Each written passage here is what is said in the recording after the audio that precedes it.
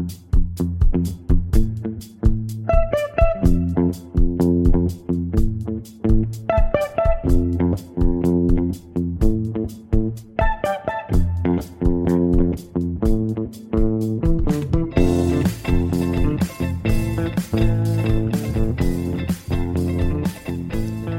to The Gradebook, a Tampa Bay Times podcast of Florida education issues. I'm reporter Jeff Solacek, and this week I have a special interview with a new blogger on the Florida education front.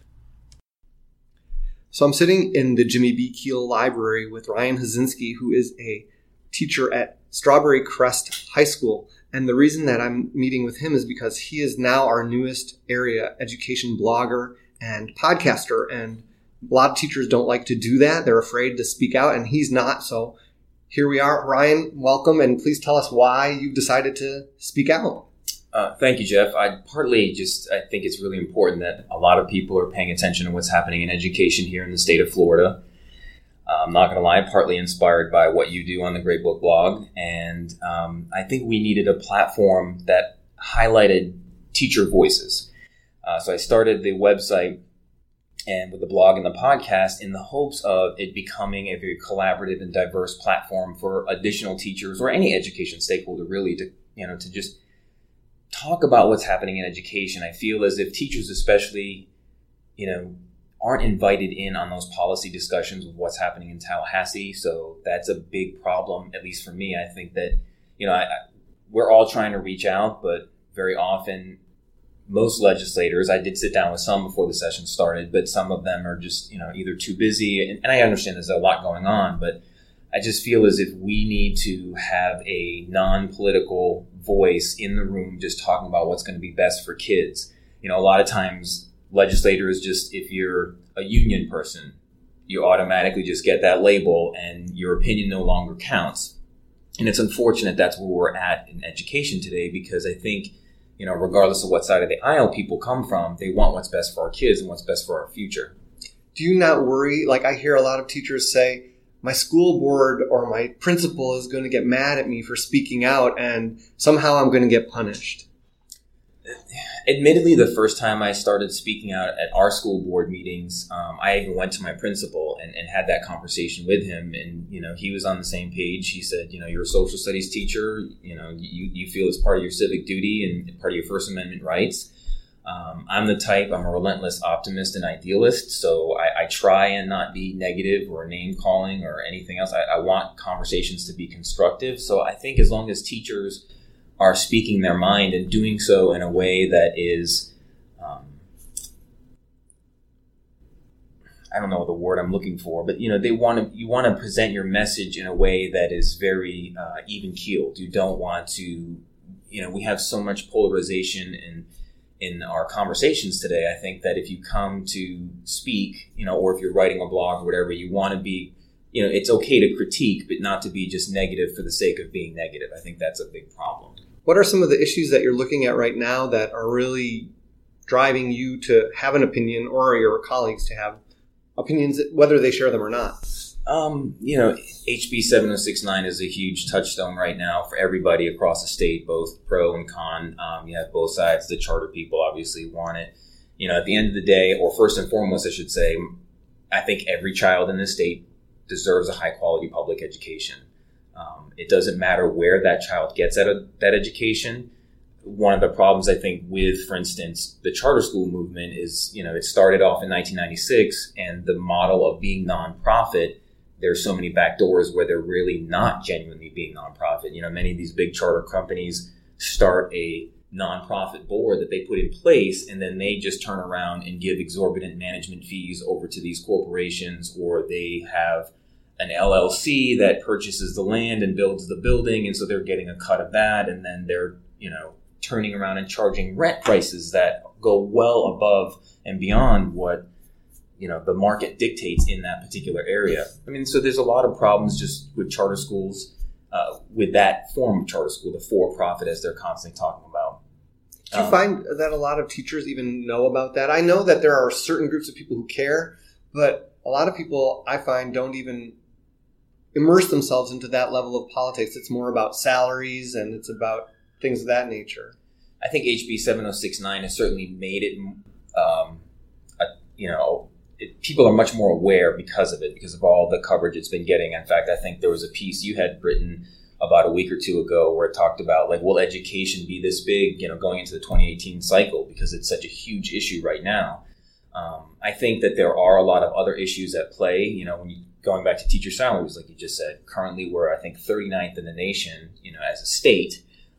Depending on which county you work for, if you work in the larger counties, you're probably making better money, but it's always going to be an issue. And I think when you look at, money, for instance, overall, if education is taking up 25 to 30% of the state budget, it's going to invite people coming in. They're going to want to get their piece of the pie, whether it's the testing, companies like Pearson who are producing all of these statewide assessments. I'm sure there's lobbying going on for those companies or for the charter schools. And with teachers, the salary is an important thing, but I think at the end of the day, what teachers want more than anything else is, again, going back to that high quality public education that's free. It's a public good. It's something that every student should receive in this state. And I think, too, the way that we try and fund the state, 60% of the revenue comes from sales tax. I mean, what happens if we have another recession? We are so run ideologically by no taxes, or when you see the legislature constantly saying we're going to reduce taxes. In reality, all they're doing is kicking the can down the road to the local level. I think we're 4th in the nation in terms of how low our taxes, and we're the 3rd biggest state in the U.S. That's crazy to me.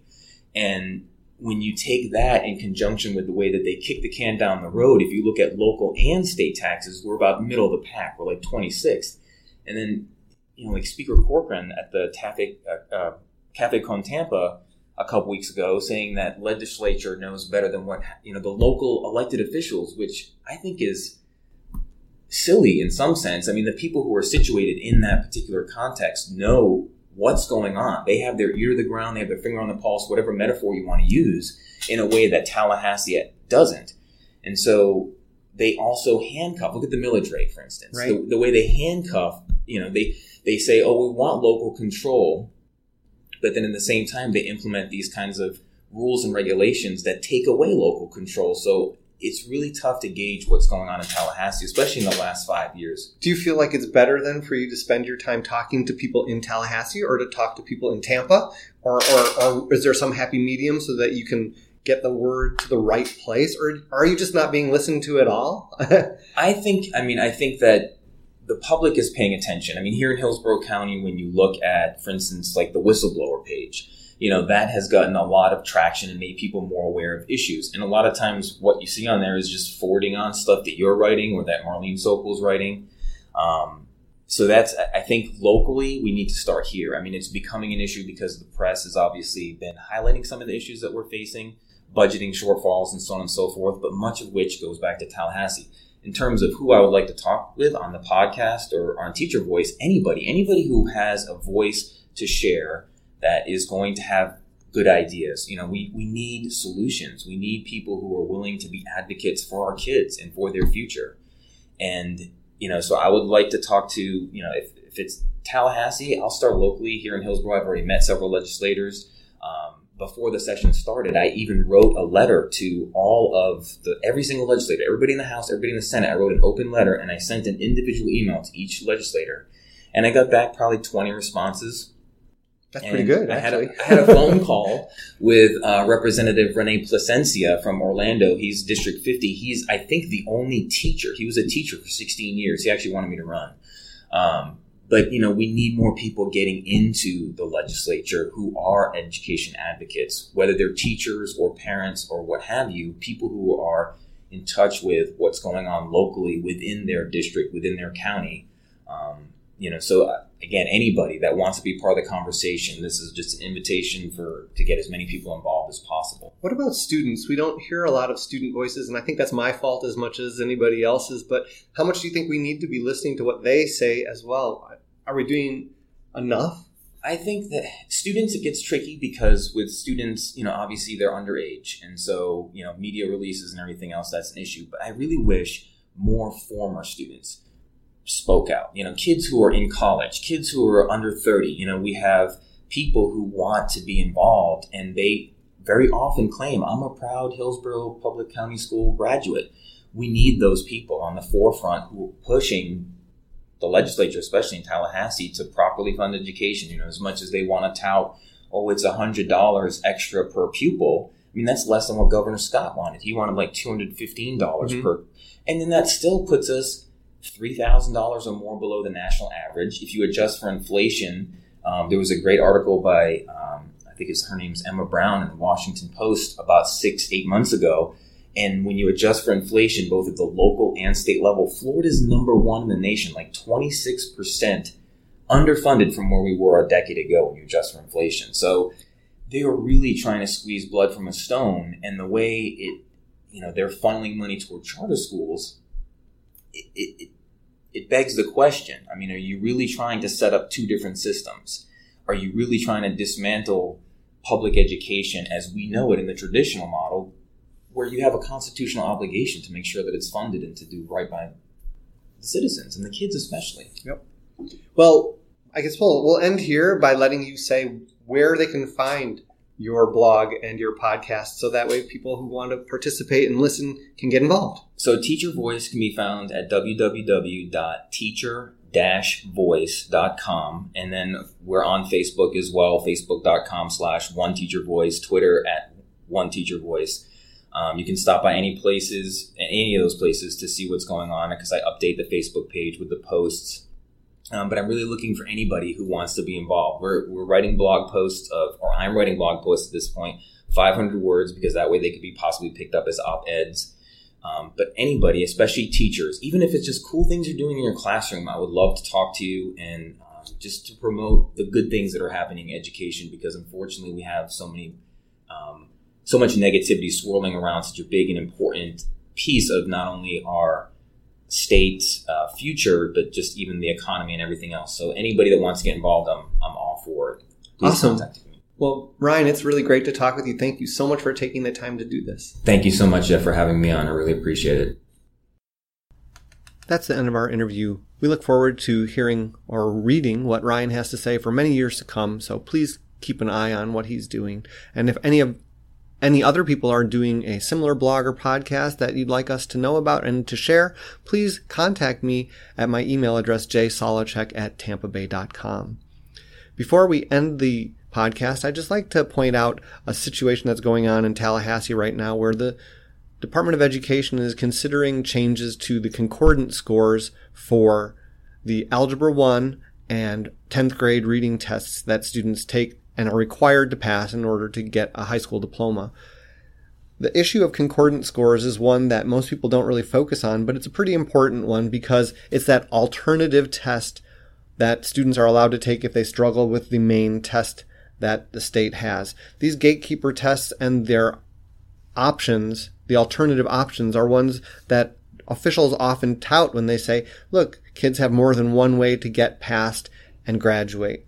Right now, the state is looking at changing the rules, making it harder to pass the SAT and get a passing score in order to replace that with your 10th grade language arts test, and also looking to get rid of the PERT test as an alternative option for the Algebra 1. The State Superintendents Association has made a deal about this, saying that they don't think that what the state is proposing is fair, and they have recommended an alternative that they think would work better and not hurt students in the meantime. We've written about this on the gradebook, and I hope you check into that and also look at some of the past history on this, because concordance scores have been a big deal for these students. A lot of times when they come to change them, students get caught in the middle. I've written in the past about a student who thought that he had received an adequate ACT test score, only to learn that the state was changing the results and the requirements, and that he might have to sit for the test again, even though he had already thought he had passed it. I've also seen where there was a lapse in time where they changed state tests, and then they didn't create new concordant scores, and they left people in the lurch, and it took a lot of finagling from school district people to convince the state to leave the existing scores in place until they created new ones, which they eventually agreed to do. So concordant scores may sound like a small thing, but it's big for those kids who really need them the most. If you want to participate in these or other education issues, please visit our Facebook page, Tampa Bay Times Gradebook, and join our conversation there because there's a lot of good commentary going on back and forth. If you want to follow the news as it breaks on these and other issues, please visit our blog, tampabay.com/gradebook. I'm going to take a little break from doing the podcast, but I'll be back in a couple of weeks, and at that time we'll resume. Thanks again for listening.